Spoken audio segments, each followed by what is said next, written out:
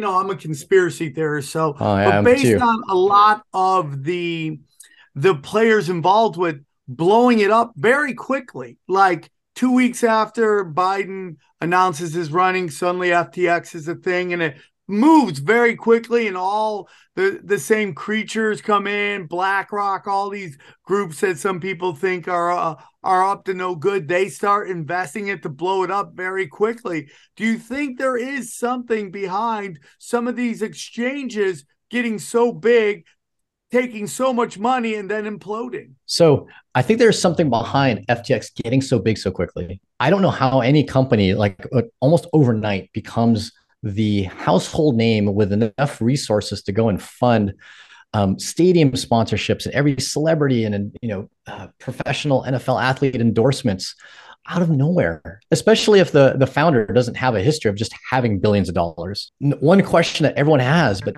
there hasn't been an answer to, is where did the money come from?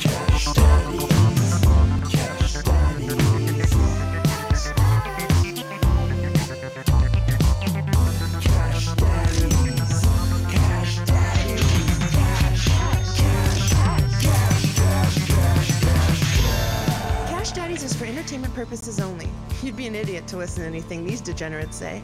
Invest at your own risk, do research, but seriously don't listen to these ass clowns. Now enjoy Cash Daddies.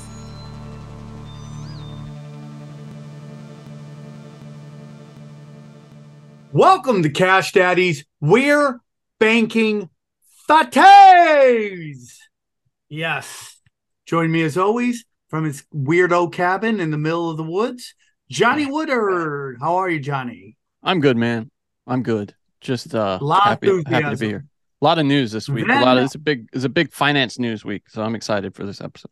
okay, I'm excited too. And then joining me as always, the man, the myth, the legend, one of the OG Cash Daddies. How we do we bump, bump, bump, bump, bump. How we do we bump, bump, bump, bump, bump. What's up, people? Speaking of You look enthusiasm, good, Howie. How are What's you? the word? What's going on? Wild week, wild day, man. Wild day. The readers, we banked some fatties today on the downside. On the Well, downside.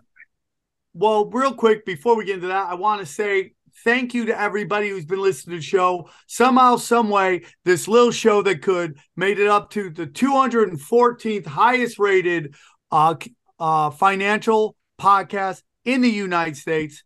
Thank you guys very much. Obviously, the new format, the guests, everything is starting to resonate with people. And we just want to say thank you so much. This show is for you, so you can sit there and manage your own money and take care of your own business. And that's what it's all about. So thank you for that support. Let's bank. Let's bank. Howie, get into it. How was the week? Johnny's excited about the week that is. What's going on? Well, it was just a crazy week, and like Johnny said, it's everywhere. It's all over. I mean, I'll go real quick. The CPI, Consumer Price Index number, came in today. I thought it would be 7.2%. It came in 7.1%, which was a little bit lighter than what they expected, which means the economy is slowing down, which means inflation is dropping. So what happened? The market opened up 700 points. I immediately went on the Patreon and said, guys, I think this is a false bounce. I think our boy comes out tomorrow and pisses on this party and says they're going to continue to raise rates. So we bought puts in NVIDIA right off the bat, which is a stock I love, but it's up too high. A lot of guys banked 50% on it in 3 hours. I mean, it literally started dropping. We bought some Moderna puts because it was up 20% today on that cancer vaccine, which I'm sure Sam's going to get. It's for skin cancer. And they're developing some vaccine with Merck. Jesus, dude. Yeah. And anyways, bottom line was the stock was up 30 something points. It was up 20%. And I said, I love Moderna. They make a lot of good shit, but it's up too high, too fast. So we bought puts on that too. If Powell comes out tomorrow and he pisses on this little party, which I think he will, it's going to be a really good day tomorrow. So we're heading in the right direction, baby. Headed towards the new year.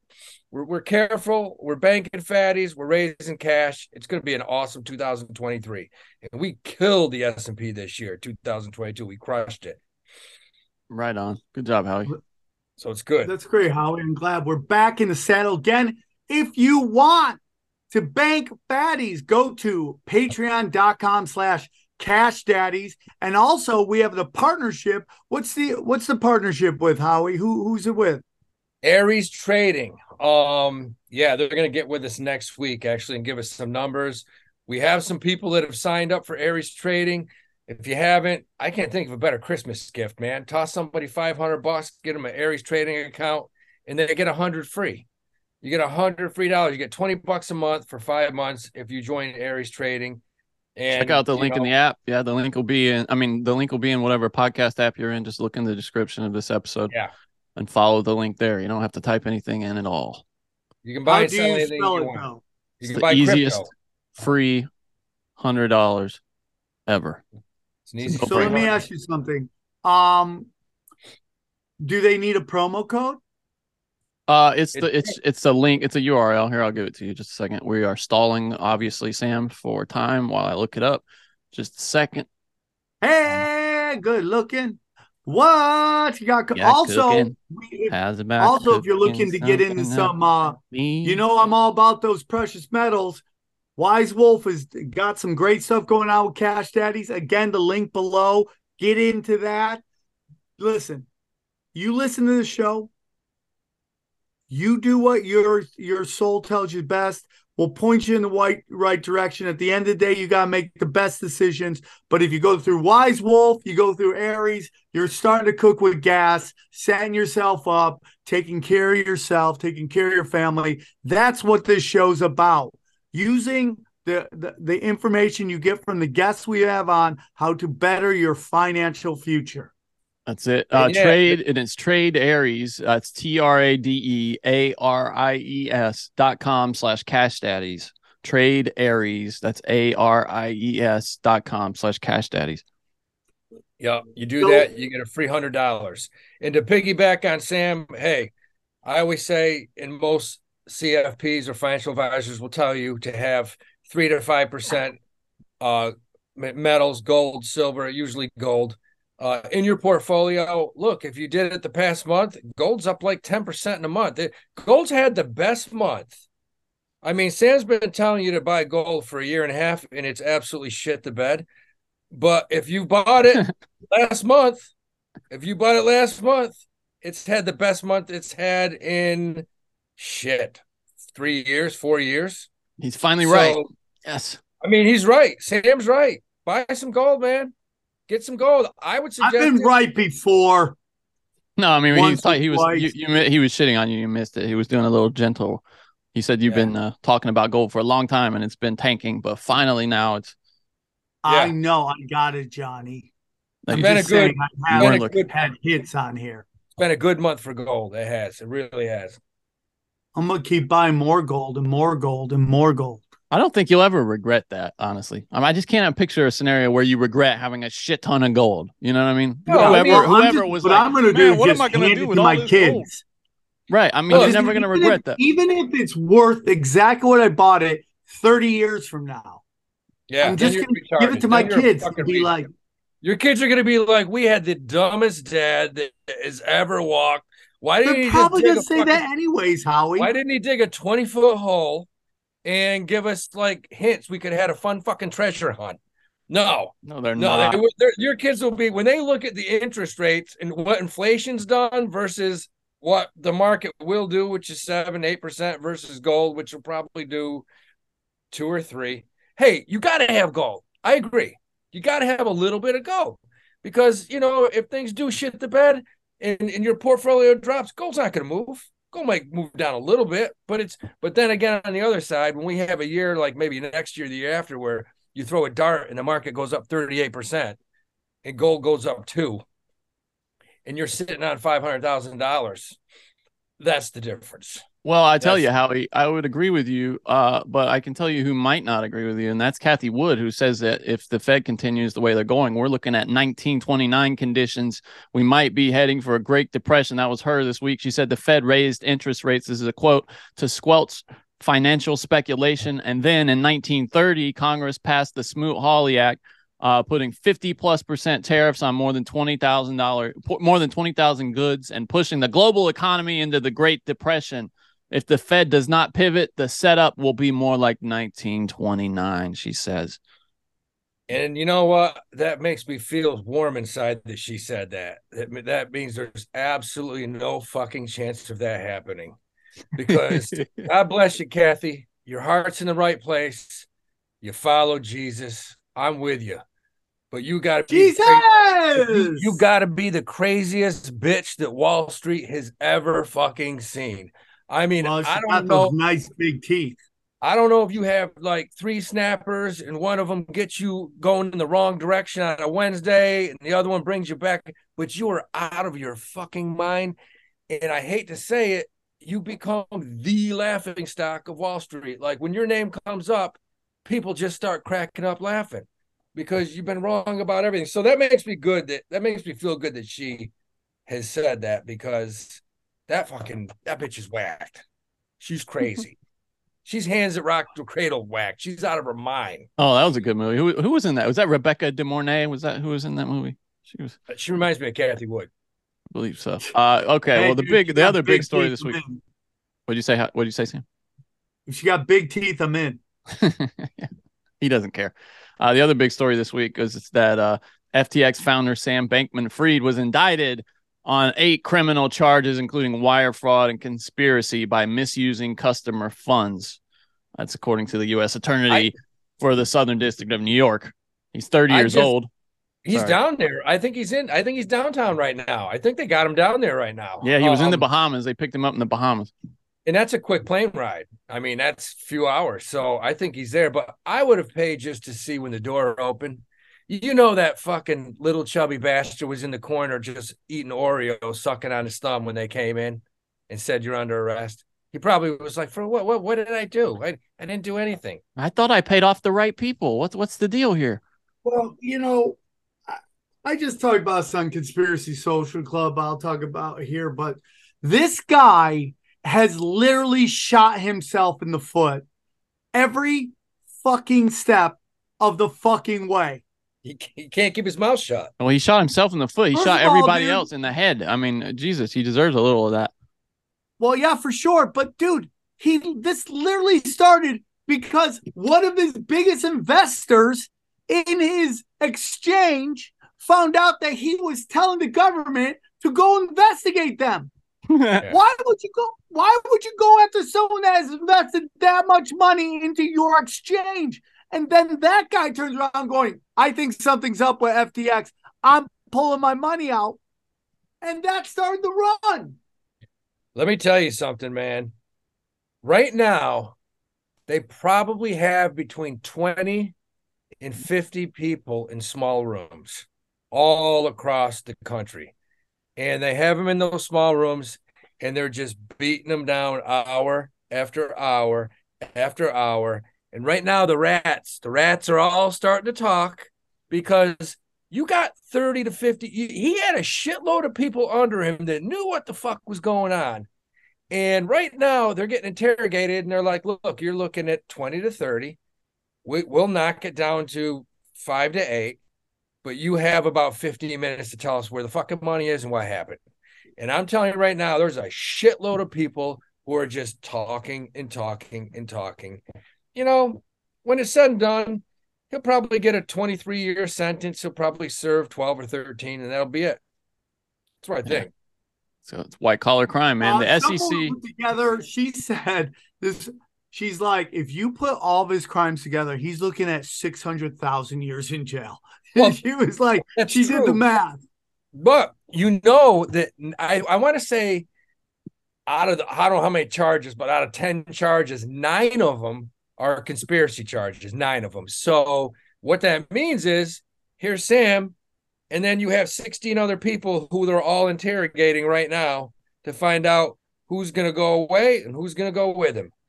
Because when this thing's said and done, you're going to just see name after name after name after name. This person knew this person knew that. And they're all cutting deals right now. They're all cutting 3 to 5, 3 to 5, 3 to 7, 4 to 8. And Sam's probably, they'll set the example. He'll do what, 12, 15 when it's all said and done. I mean, like they said today, that one guy said it perfectly. He said, the bottom line is we can go after this guy. We can say whatever we want, but these people aren't getting their money back. That's the bottom line. And if any of these pensions or anything gets their money back, it's going to be 10. Bernie Madoff, that was 14 years ago. It's 14 years ago.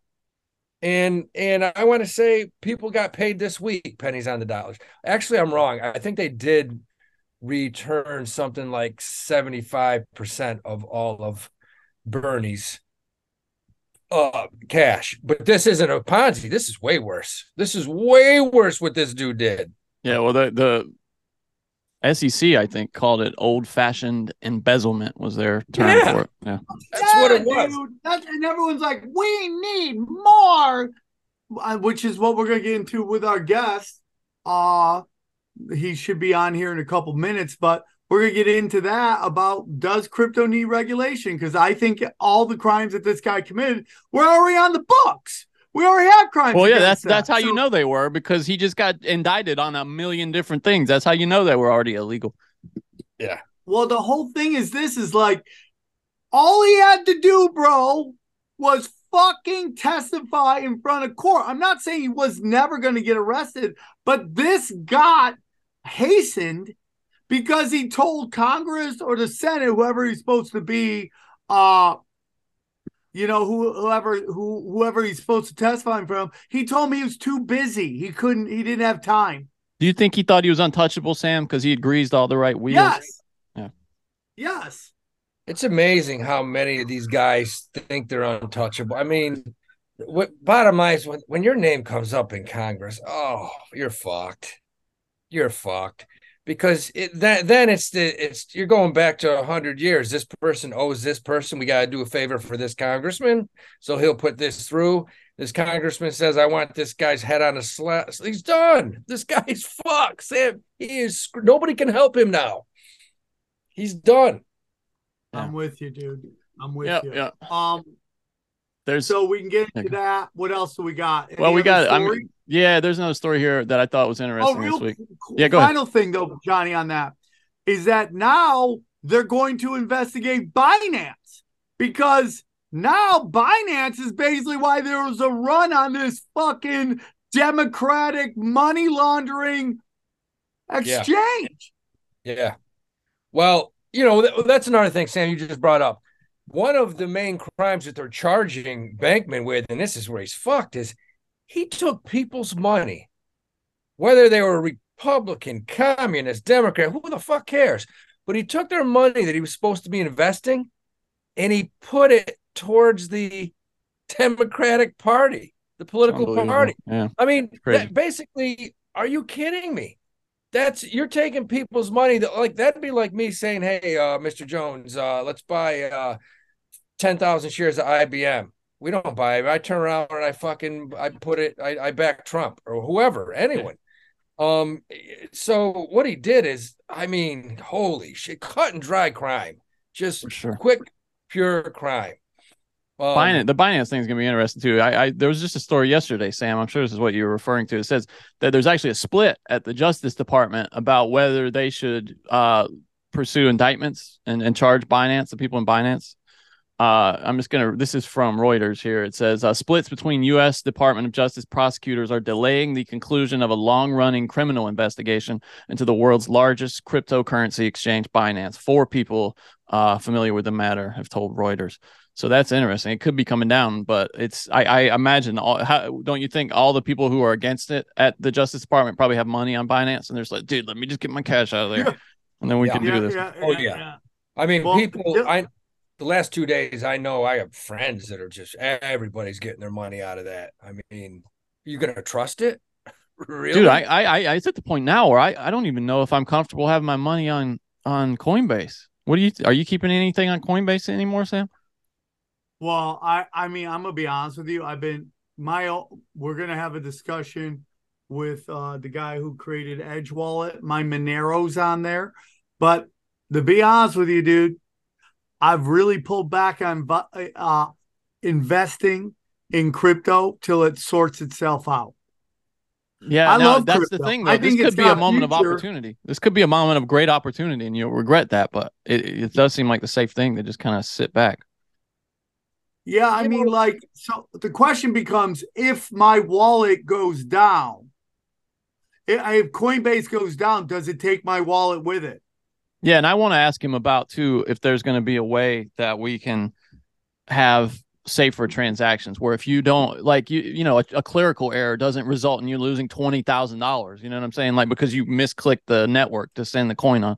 There's got to be a better system for that, and I would love to hear from him if they're working on that kind of thing. I just, since we started this show, I told everyone, I said, bottom line with crypto, it's like anything else, don't put more than 5-7% of your money into any crypto. Just don't. If you've done that, you'd be happy right now. But the bottom line with Coinbase, it's a publicly traded company. Do I trust it? Hell no.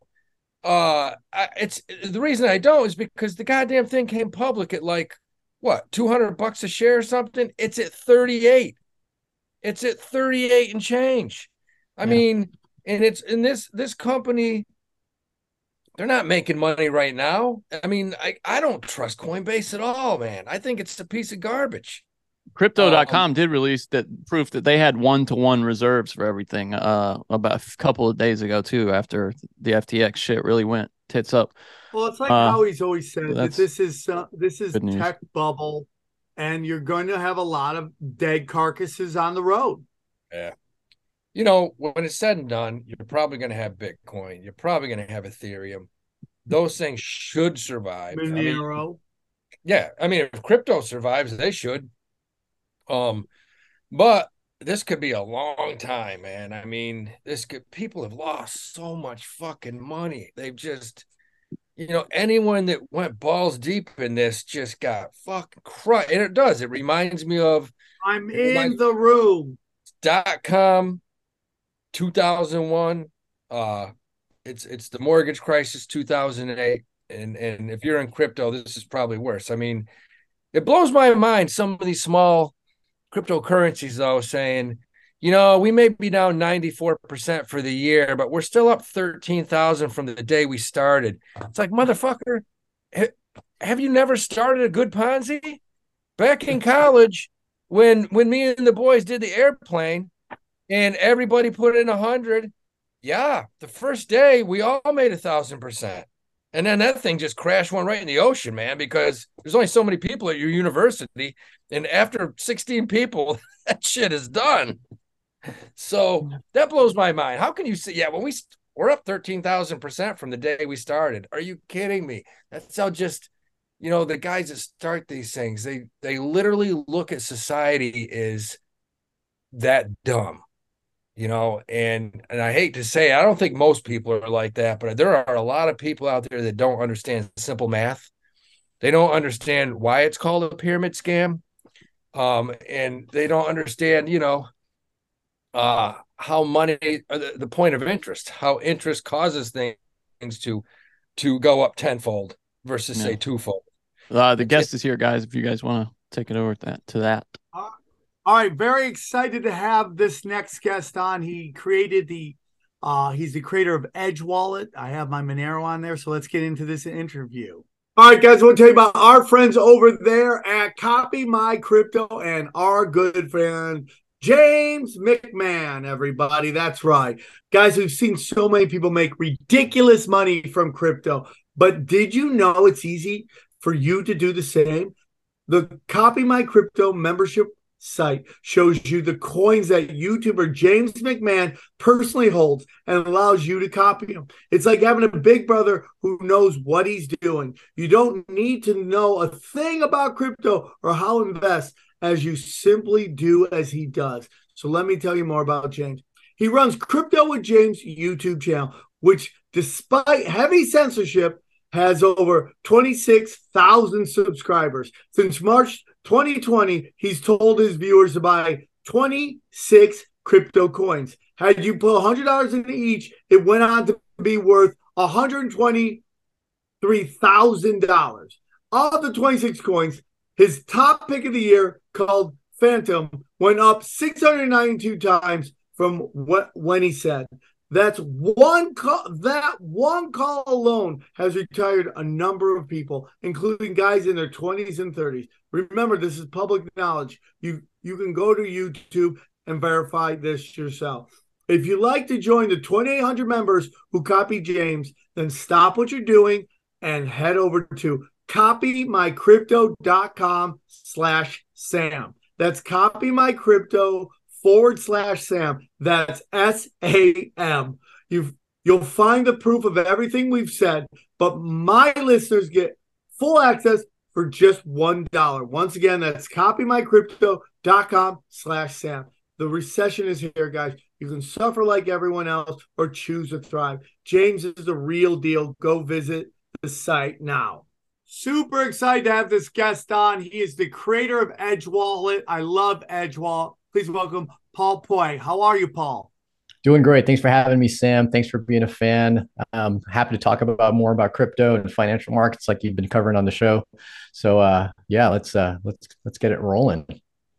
Well, myself, Johnny, both huge fans of your wallet, your exchange. I have my Monero on it, so thank you very much for creating that, and I'm very excited to be on there.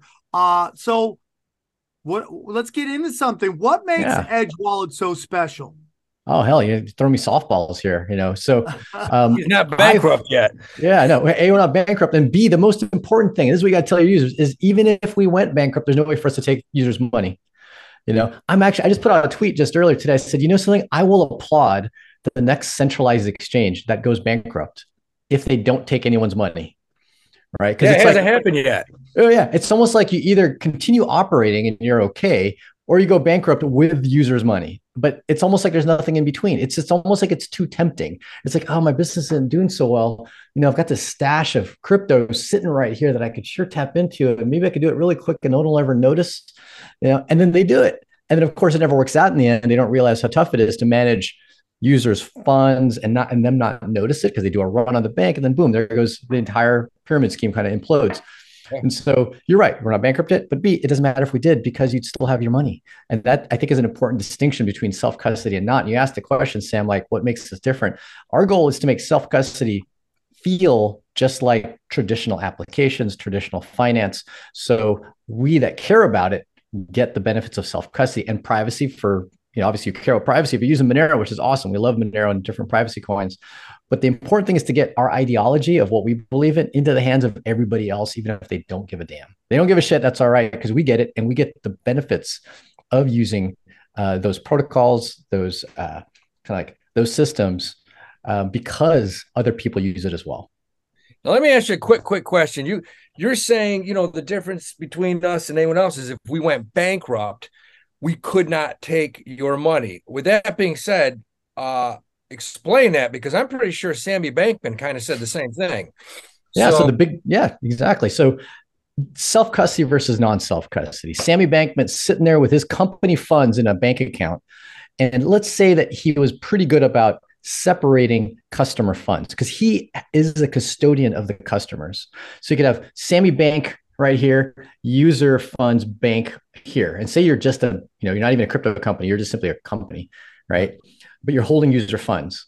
At some point, when Sammy Bank starts to run a little bit low, he could dip into the pot and say, something, let's just do $100 here out of my users' funds. I'm just going to borrow it really quick. That's called commingling. Exactly. Which is it's illegal. Even if you don't care about legality and laws and regulation, it just sucks to the users because that's not what they bought in for, right? They bought in to leave their money there, be able to trade with their money. It wasn't part of the agreement, but it's so tempting. I can't think of a financial institution that hasn't done this before going bankrupt. Like it's just sitting there. And that's what Sam Bankman's done. That's what other centralized services have done as well. So in contrast, self-custody apps, Edge just being one. So it's not even like the key differentiator in Edge. It's the key differentiator between self-custody and non, is that the user holds their own keys. They control their own funds. They're the ones that create transactions to send money. And so if we were to go bankrupt, well, we lost all of our money, but we would have, but we don't lose the user's funds. The users can send their money out. You can even go into Edge today, go into airplane mode, which means you have no access to the internet. You can't access Edge servers infrastructure. You could still log in with your fingerprint, Face ID, or password, and you can actually see your keys. You can take your keys out, put them into another wallet. It's an extra step. You got to go into like more of the advanced settings for each wallet, and you can see the master private key. And that's what enables you to sweep the funds. And we're also open source. So if you don't believe it, you literally could build the app yourself, or at least know that because we're open source code, other people have been able to look at it and audit that we are doing what we say we're doing. It's kind of like that transparency that's so critical in crypto. That also means, right, that the user interface wouldn't die if the company died, right? Because it's open source. People could build it. Yeah. The user interface itself could be built, and people then run it all entirely on their own. A lot of the stuff, there is some infrastructure that we run in the back end to make things a bit more convenient, but nothing that controls keys and funds. So things like exchange rates, you want to see what Bitcoin is worth. Well, if we go under and we shut down that service, then Bitcoin will always say $0, but it'll say 1.36 Bitcoin. You might not get an exchange rate though. So like the less critical aspects of the application do rely on some of our infrastructure. So if everybody has their own key, let's say you had problems, Sam wanted to get out his Monero, he's got his own key to his own wallet. How do you guys make money? Whenever people trade. So just like an exchange, just like Bankman, right? He didn't make any money when people held it. Well, I take that back.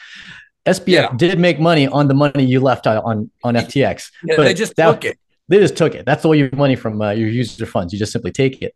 How are they supposed to make money? How is FTX supposed to make money? On exchange fees when people trade. Right. It's the exact same for us. You can buy and sell inside of Edge. We connect to multiple different exchanges to cover a lot of the world, the different payment methods in different countries. And you can also go crypto to crypto, and we support some decentralized exchanges. If you haven't talked about or heard of Thorchain yet, I am just floored by this project. Full cross-chain decentralized exchange with token support and fully self-custody. There's no counterparty. Thorchain. Yep. Great project. I can connect you guys with some of the lead devs, get on the show and whatnot, and talk about what they're up to. Is it FOUR chain? Thor, like Thor, like Hammer. Yeah, Thor Hammer, exactly. These crypto projects always have the coolest names. They're the best Thor chain. That's great. If you see the website, it's got the entire Avengers theme behind it, lightning and whatnot, and hammers and superheroes galore. It's one of those like the founders, if you're a founder in the crypto space, just figure out what you're just a fan of and you just build everything around that branding. And somehow it seems to work. So great project. We interface with Thorchain so people can do cross-chain swaps, go from Bitcoin to Ethereum, to Litecoin to Doge. And there's no counterparty in the middle. Like there's no company in the middle of that swap. And they're introducing yield earning, so you can earn yield on your Bitcoin and ETH. Just deposit it, earn some yield by being a liquidity provider, take it out whenever you want. And also there's no counterparty there, right? It's a smart contract. It's now when you're talking about earning, this is where I have a real problem with, because every one of these exchanges that has gone down is promised, hey, put your money with Celsius. We're paying 18%. Yep. My question used to be, you're paying 18%. How the fuck? How are you making? Because you got to be making 23, 24, 4% if you're going to pay me 18, because that's what banks do. So right, exactly. How are you getting the difference, man? Like, what are you investing in to get a higher percentage? So explain that. How would So once again, we're not investing the money, right? Everything in our app is self-custody. So when you deposit, for example, Bitcoin in Edge, and this isn't live yet, this will be live in about a week. Like next week, it'll be live. You'll be able to take Bitcoin in Edge and say, I want to go and deposit that or stake it and earn, I think right now it's 4 to 5% on Bitcoin, which is actually really good. It's not the 18%, but then again, 18%, you see why they claimed 18%, because it wasn't really earning that much kind of money. Yeah, 4 or 5% is probably a little bit higher than banks right now. Yeah, well, a little bit, actually quite a lot higher than banks, especially if you're earning it on Bitcoin, which tends to trend upward.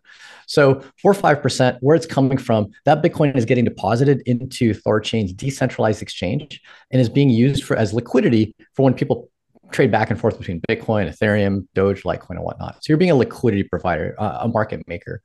And so it's a very straightforward process. They've kind of wrapped the entire experience under just simply send some Bitcoin and then take it out.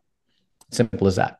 And that's supported in, I think, 5 or 6 assets: Bitcoin, ETH, Doge, Litecoin, BCH, I'm still wondering Avalanche. how they make their 4%.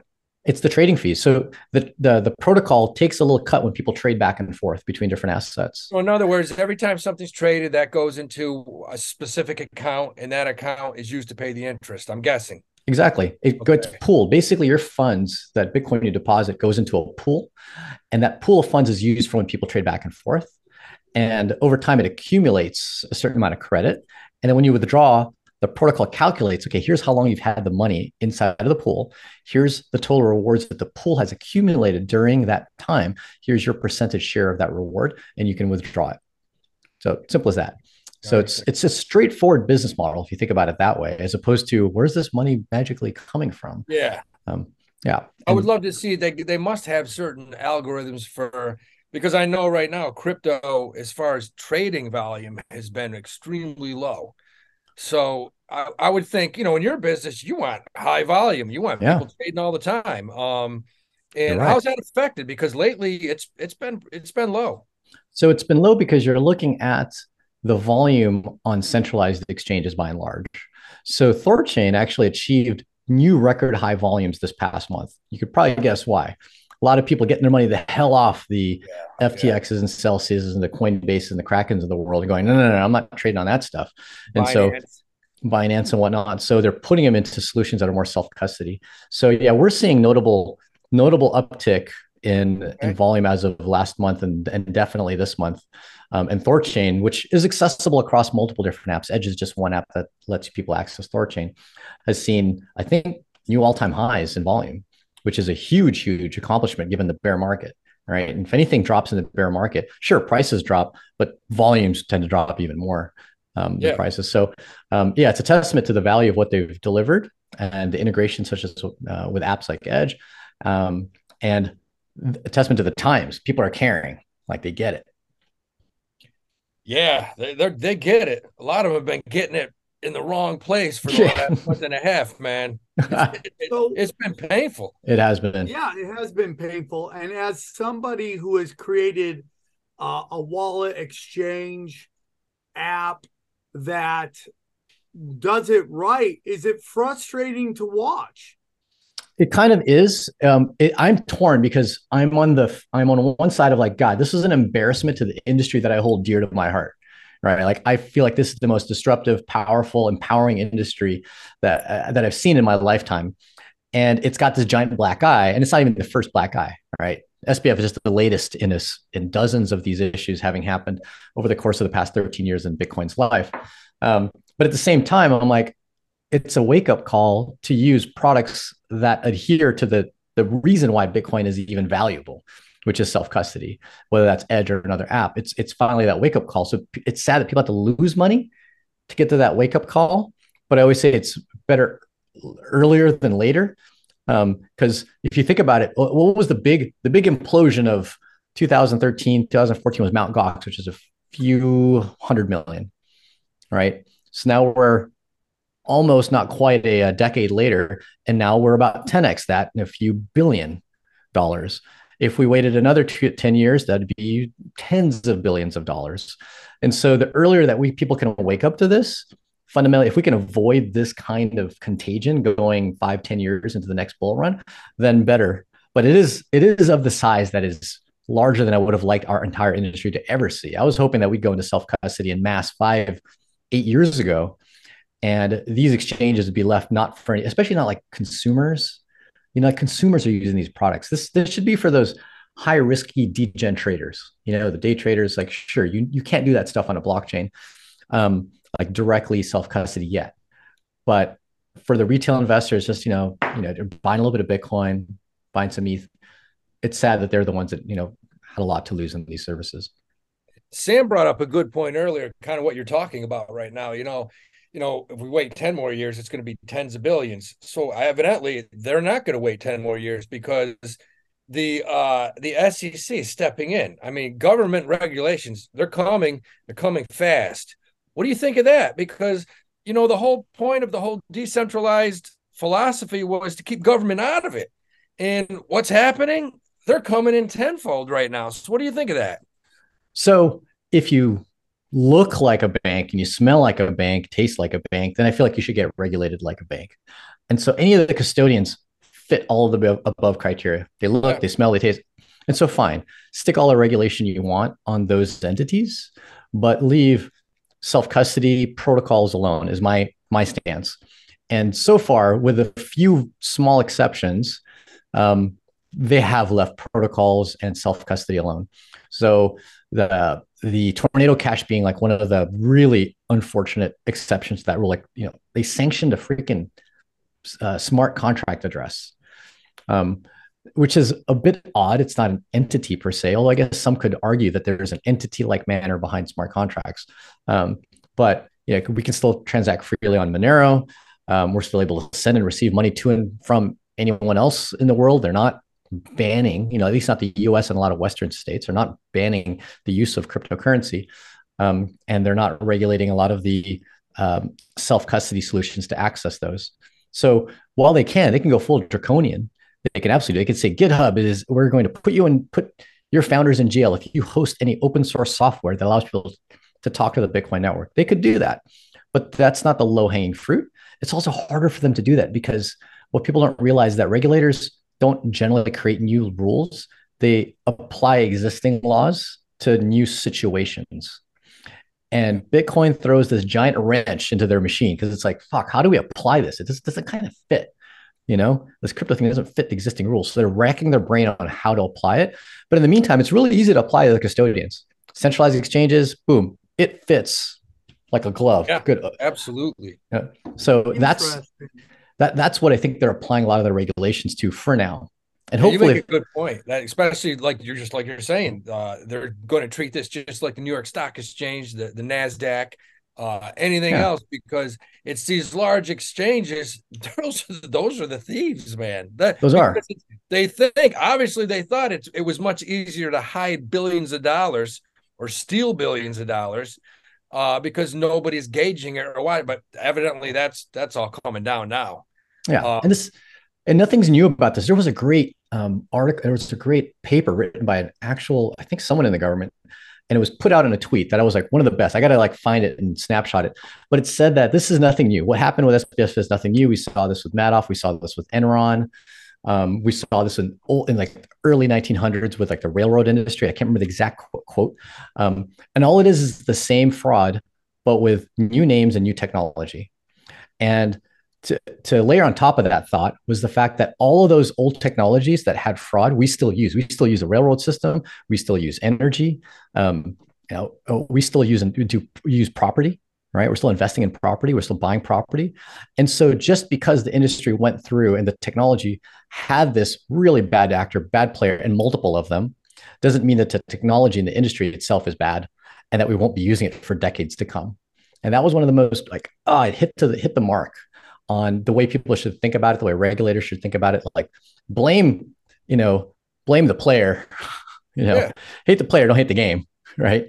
And so SBF was one of the players. He didn't play it well, right? Put him in jail, try to recover as much as you can from him. But the game itself of crypto is one that's here to stay, just like all other technologies here to stay. Do you think there's some sort of purposeful movement behind FTX? Like, the day after the midterms, that's when it crashes. And some people based on, I'm a conspiracy theorist. So but based on a lot of the players involved with blowing it up very quickly, like 2 weeks after Biden announces his running, suddenly FTX is a thing, and it moves very quickly, and all the same creatures come in, BlackRock, all these groups that some people think are up to no good. They start investing it to blow it up very quickly. Do you think there is something behind some of these exchanges getting so big, taking so much money, and then imploding? So I think there's something behind FTX getting so big so quickly. So I don't know how any company almost overnight becomes the household name with enough resources to go and fund stadium sponsorships and every celebrity and professional NFL athlete endorsements out of nowhere. Like their growth was Just that should be a red flag. That alone, especially if the founder doesn't have a history of just having billions of dollars. Obviously, if you've got billion-dollar families that can invest in this and pump out a bunch of marketing, great. But one question that everyone has, but there hasn't been an answer to, is where did the money come from? And it is known that SBF did some arbitrage in his early days into Bitcoin. And they did some calculations. Okay, if you had this amount of money to start with, what would you be able to accomplish? And there's no way that could have accomplished the amount of resources necessary to create an FTX. So the money came from somewhere. Now I'm a conspiracy theorist, just like you are, Sam. And if anything, I start to think that, heck, it's not even conspiracy theory. I feel like what the media says is the theory. What we've got is closer to the fact, by and large. Yeah, right. Like, it's almost like media theory is what it should be. Media pumps out this theory, believe it or not. But the timing behind the resources that FTX had, the people in play with respect to who he had donated money to, and the disappearance of other money that the government had seized seems to correlate almost too well. What's his name? The Epstein money. Where the hell did that all go? And if people don't know, that actually, FTX was founded literally like a month or so after Epstein got put into jail. It's probably where it went. Not a theory, right? So conspiracy theory, sure, but the ducks align almost too well. And the fact that a lot of that money went right back into politicians' hands from donations or so, and the fact that so much of the early media that was controlled by a lot of politicians were complete softball interviews with SBF. And the articles were just asinine. Oh my God, poor guy, his company goes bankrupt and now he won't be able to achieve a lot of his, saving the world initiatives. I'm like, are you kidding me? I'm like, and so his family's very concerned about climate change. That to me is red flag on everything. So I want to ask you, because we got a little bit of doom and gloom, and I love crypto. Very early in this show, was pushing it very hard. I'm sitting back right now, kind of letting this chaos kind of figure itself out. But moving forward, well, I have a question about Bitcoin, but moving forward, what are some coins you're excited about?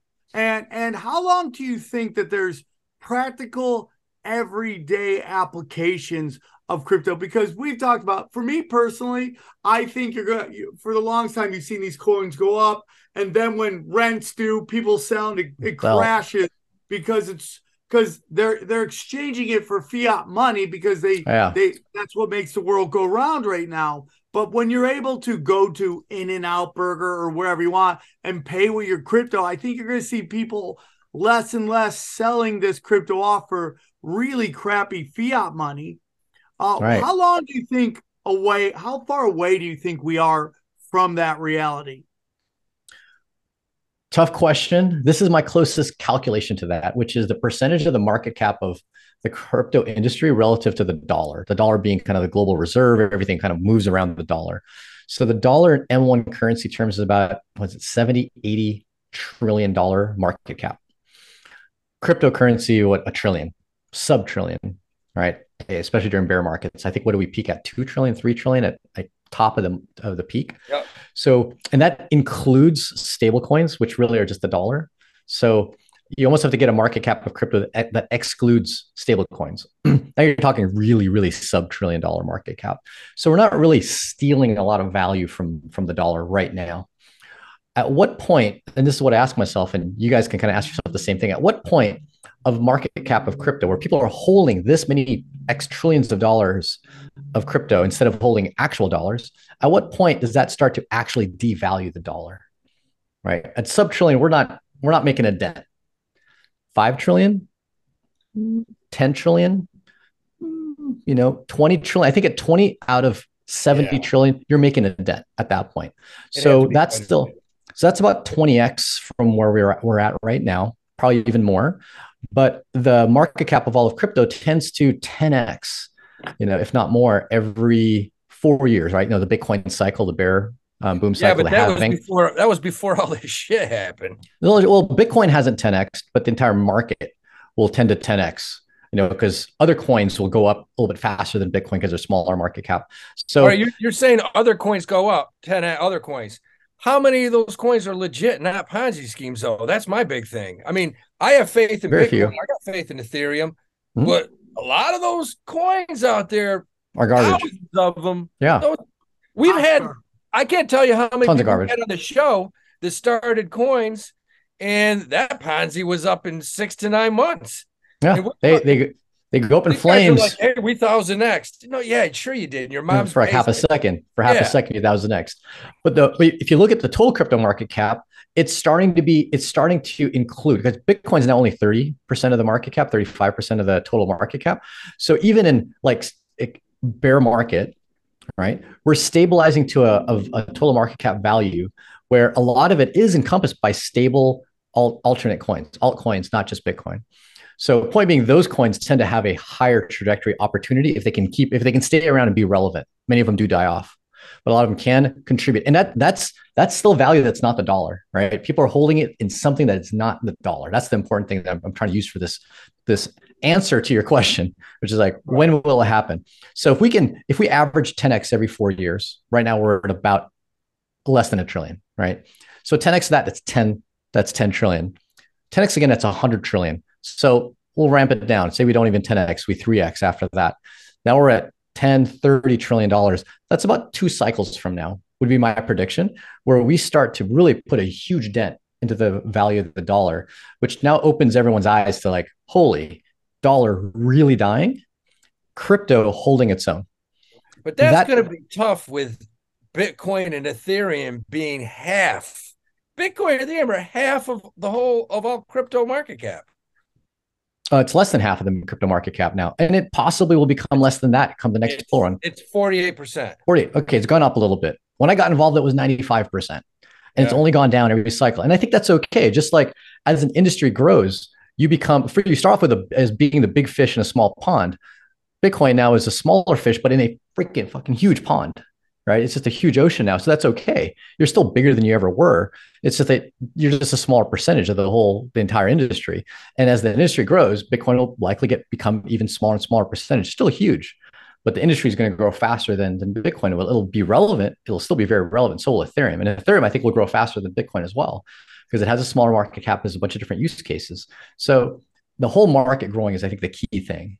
And that eats into the way the dollar, eats into the value. People see that dollar value is dropping way faster than the entire cryptocurrency space. They start holding crypto. And then it answers your question. If I hold crypto, spending dollars becomes a friction thing. Yeah, now I just simply spend crypto. And then we hit that adoption curve that you were saying, hey, when's this going to happen? When's this going to happen? That's my closest theory. Everything I just said is still like this is the closest thing I can think of. Right? No, that's a good theory. That's a good theory. It could be 20 years. It could be. Hopefully, if we're still able to 10x, every 4 years, then it's not 20. It's 8 to 12.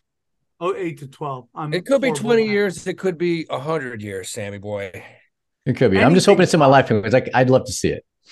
I would love to see it too. I want to get in some real quick, and then I want Tether. Is there any concerns about Tether? Gosh, I mean, since I got involved in this space, there's never not been concerns about Tether. There's no such thing as too big to fail, but if Tether's the closest thing to it as the too big to fail, especially in the cryptocurrency space, is it's like the emperor has no clothes, but no one wants to admit it, because if you admit it, shit, there goes an entire swath of the industry. And it's kind of like us putting our faith in the dollar. It's like, we know there's nothing there, but so many companies are dependent on it. The whole world's dependent on it. We just don't, right? But I sure as hell am not holding any of my value in Tether. If anything, I'm borrowing Tether, because if it collapses, then it's just less shit I got to pay back. So that I'm okay doing. So you kind of play your cards wisely, where you only got upside to the existence of Tether. You don't have any downside, and then you're generally okay. But are we concerned that if Tether goes, Bitcoin goes? No, not at all. I have no concern. I think if Tether goes, we have another SBF-ish moment as far as bad media for crypto. We'll probably also get really bad regulation of stablecoins, at least custodial stablecoins. But Bitcoin's not going anywhere if Tether goes. Like, Bitcoin's existed for a long time before Tether existed. So it's not going to go anywhere. And we have other coins that can pick up the slack. So before Tether was it, there was nothing. And if you think about what value Tether brought to the industry, it allowed arbitrage between exchanges super fast, right? So price of Bitcoin in Japan was one thing, and it's different in the US. Normally you'd have to do a freaking slow ass wire transfer. They'll cost like $50, blah, blah, blah. Now you can just tether in, arbitrage, get back super fast. That was the big value proposition. Now we've got that in other coins with USDC and also algorithmic stables like DAI. So if Tether goes, it will definitely not be good news for the industry. We get a lot of bad press. Bitcoin price will dump for sure, but it's definitely not dying. Bitcoin's not dying because Tether dies. No way. And we're more mature than we were several years ago when Tether was the only game in town. So what is your thoughts on, let's say, a year? Where is Bitcoin?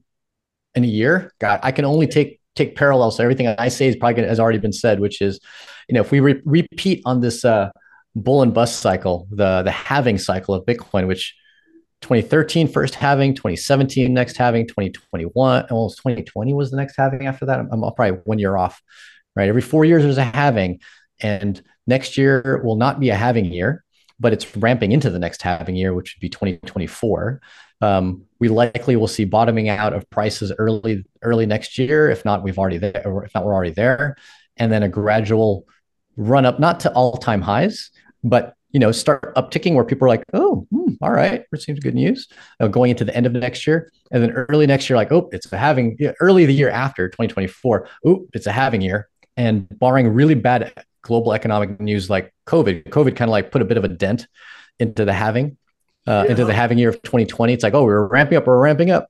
Halving was in May, but in March, boom, whole market crashes, but we recovered right into the halving. So barring those kind of like black swan events, I feel like we'll start hitting what I call local highs, annual highs into next year, end of next year, and then start hitting like all-time highs the year after, with the halving. So that's if history repeats itself. The one black swan thing that could really throw a wrench into that is full global economic meltdown that we've never seen. That crypto has never seen. So crypto started in the middle of a economic crisis, but it didn't exist during one. And this is the piece where I feel like I'm a bit of a coin toss, and I feel like we're going to go into one of the two extremes. If we go full recession going into next year, then either Bitcoin and crypto does insanely well, or it tanks even worse than the rest of the markets because it's more volatile than the rest of the markets. I feel like it's going to have this divergent. Hard to predict which way it goes. If we have this mediocre kind of a recession-ish, but not really, stagflation, but not like hyperinflation, then I feel like we'll just trend like we did the past several cycles, where next halving cycle we hit new all-time highs. Won't be huge. It feels like we're at least for Bitcoin, it won't be 10x anymore, but maybe for the entire market it will be. Right on. I have a quick question for you. I feel like people like those in my family, older folks, you're never gonna see widespread adoption for crypto until there's a solution to you not being able to easily lose thousands of dollars due to a clerical error. You know what I'm saying?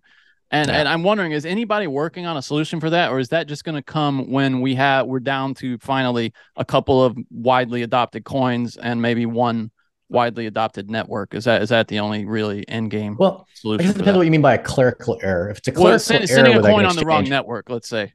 Oh, got it. So that is there are people in this room right now. Lost money by sending on the wrong network. Yes. Yeah. Got it. That is possible.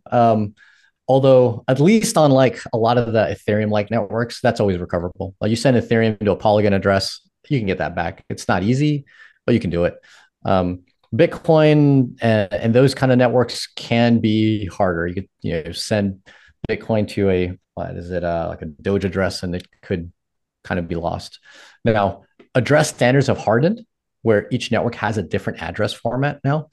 And that becomes much, much harder. So given that we run a company that takes support calls when people are having issues, this has not been an issue that we really get since like the 2018 timeframe when there were a lot of Bitcoin forks, right? Now that there are few and far between, this is just not something that we get. Like and you don't think that'll be an a common thing. obstacle to widespread adoption, like No, really I mainstreaming? don't. No, I don't think that that's going to be, because while it has happened in the past, that that type of discrepancy and people realize, and they also learn like, oh my gosh, that's right. When you have these two identical address formats, there actually is this possibility of fund loss. And then they're realizing that, creating better standards to identify and make each chain unique and their address formats unique. So you simply can't. You scan it with a wallet and a wallet says, sorry, invalid address. Okay, so that's the answer. Those kind of standards making help. the address standards unique to each coin. To address that question, but I think that that's not the biggest barrier to adoption, because that's only one piece of the puzzle. One of the big challenges is the key management. Most people don't want to deal with owning their money, and that, I think, is the topic that's talked about over and over and over. Is like, how do we solve the key management problem? And I don't think there's like one solution, because each person's a little bit different. What would you say you support the most then? Oh, that's another softball question, because we build an app that does key management for people. And I think in the end of the day, it's going to be a bit of a hybrid model. It's not going to be a write down 24 words. I think that's a flawed model. Like, absolutely, hardware wallets claim like this impervious, high security device, but then they make you write this thing down on a piece of paper, which is like the lowest security thing in the world. It's like a gaping hole in your vault. The human error behind that. So a hybrid solution. Some of them encourage you to memorize it. They're like, you need to memorize. I've had a few. Like, come on, you're going to ask my grandma to memorize a 21 word passphrase? Come on. Even me, I can't memorize that. You could, especially if you have more than words. One. Yeah, exactly. And so giving people something that's a bit more familiar, more forgiving, that is a blend between like the pure chain cryptography, protocol stuff, and traditional infrastructure, I think, is what we're going to see going forward, where you retain the value of self-custody, but make it where people can leverage the assistance of either entities and other people in recovery. And right now, like, people talk about social recovery for years, and smart contracts that enable that. And I think that is one of the solutions we're going to have in the future. Social recovery, you recover through people that you've entrusted to recover these keys. Like, they hold some keys themselves that in combination can recover your account. But that requires a network effect. Yeah. I'm not going to use social recovery if the people that I would give access to help me are people that they themselves are not in crypto and don't have wallets and don't know how to deal with this stuff. So I think we'll get there in time. But in the meantime, the social network may have to end up being kind of another company, right? Another entity that's not like your friend. So that's kind of what we impart in Edge, where we are not a trusted entity, but we assist with the recovery by giving you other ways into the account, but we unilaterally don't have access. So think of like split key cryptography, where we have a key that can decrypt, you have a key that can decrypt, but you need both of them to come together to gain access should you lose access to your account. It's like launching a nuclear weapon, right? You need the two keys, exactly. So that way no one party can access it unilaterally. I think that's the future of recovery with a good UX. And I see both us and other projects moving in that direction. I think that's one of the biggest barriers, but solutions for mass adoption. What are you concerned at all? I'm interested, because I've started recently getting a lot of, and I'm not really sure what their goal is, but I'm getting crypto spam. Shit coins sent to me with weird messages. Is that a problem you guys are seeing a lot of? So yes and no, in the sense that we don't show messages, on-chain messages. Oh, really? I don't know. Okay. We do actually show them for some chains. We do, but where we see a lot of spam is in people getting just spam tokens. Yeah. But reason why our users don't see it is they have to manually enable those tokens. Some apps will automatically show you the tokens, and that's actually a great feature in many ways. It's like you have an ETH wallet and someone sends you USDC, it just shows up. In Edge, you have to explicitly say, I want to see the USDC inside of Edge, which also means that you have to explicitly see and want to see SHIB. If someone sent you some like Dust SHIB token, you're not going to see it unless you decide to actually open that up and see it. So that kind of spam is less prevalent. But we do see on networks where transactions are really cheap, there's a ton of spam. You'll get spam tokens, spam Dust transactions. The networks that allow you to put a message into those transactions, you're right. You'll see a bunch of spam there, because this is the free way to get a message to people. It's like another email, right? Except that it's censorship resistant, unlike email. So there's good pros and cons to censorship resistance. This is unfortunately one of the cons. Interesting. All right. Well, I appreciate you, Paul. This has been a wonderful interview. And I'm so thankful you spent some time with us. I love Edge Wallet. I have, again, Thank my you so Monero much. on there.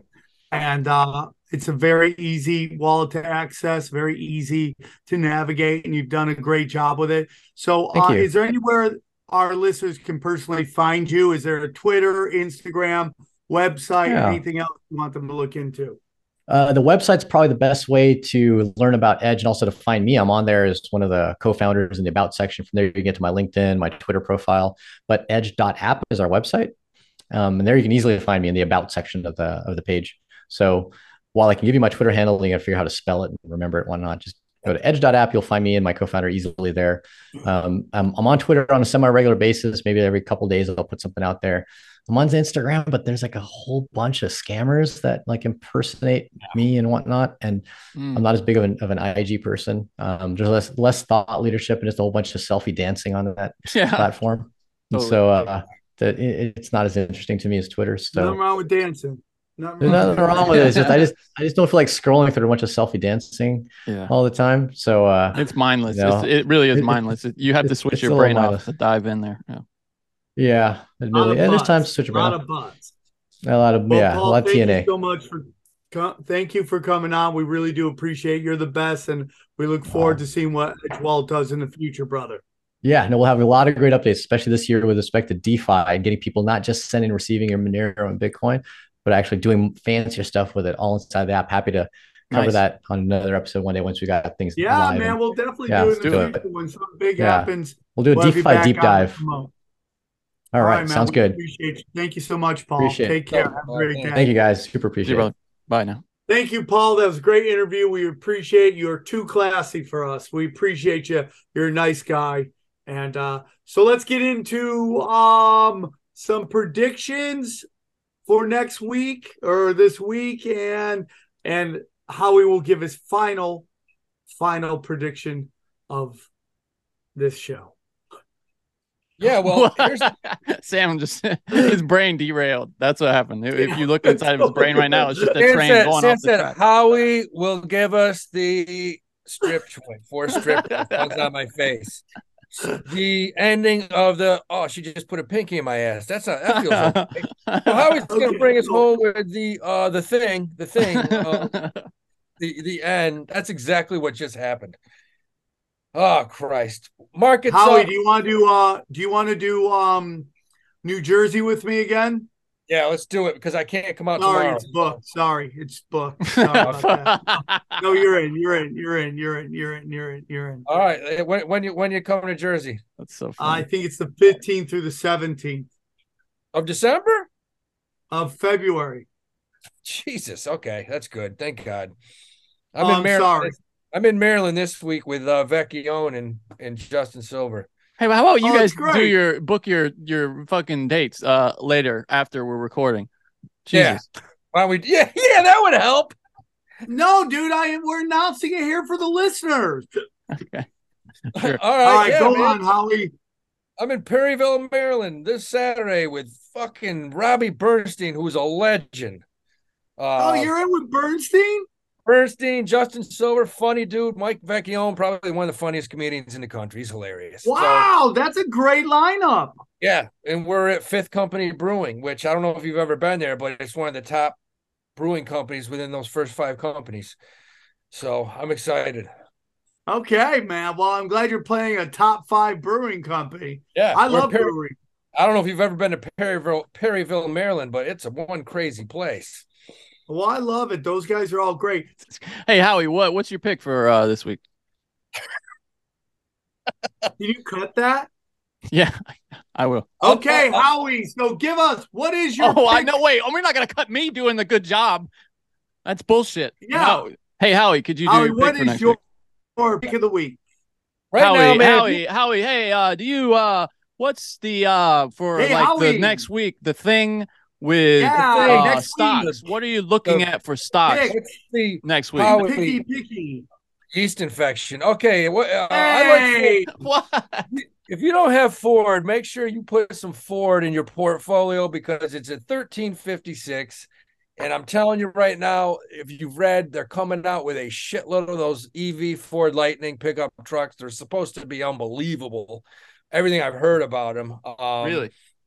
Yeah. I mean, they have this Ford, you know, and if you take a look at what the fuck Tesla's doing, Tesla hit a 3-year low today at Jesus, man, it's down to 161. I've had a good value there. What do you think? You know, I think it's going lower. I think it's going to 140, 145. You know, Elon's had his head up his ass with this whole Twitter shit. How much do you think that has to do with it, Howie? Do you think that has something to do with it? Yeah, really? Quite a bit. Damn. I mean, since Elon took over Twitter, Tesla's down almost 30%. And if you look at the time period, nothing else is down that much. I mean, Tesla's down like 30% since he bought Twitter. Well, I'll add, since you brought it up, I really quickly, he's gone, according to this news story I found here, from the world's richest person, this is from Fortune, to the world's 4th richest person since the acquisition of Twitter. Boo-hoo, cry me a river. So he lost $7.4 billion on Monday, according to that. He's only worth now $181 billion. No, that's it. Poor guy. But I mean, hey, he didn't do well on his first second stand-up routine with Chappelle. I don't know why people got on his ass, but that was weird. Yeah, I mean, come on, leave the guy alone.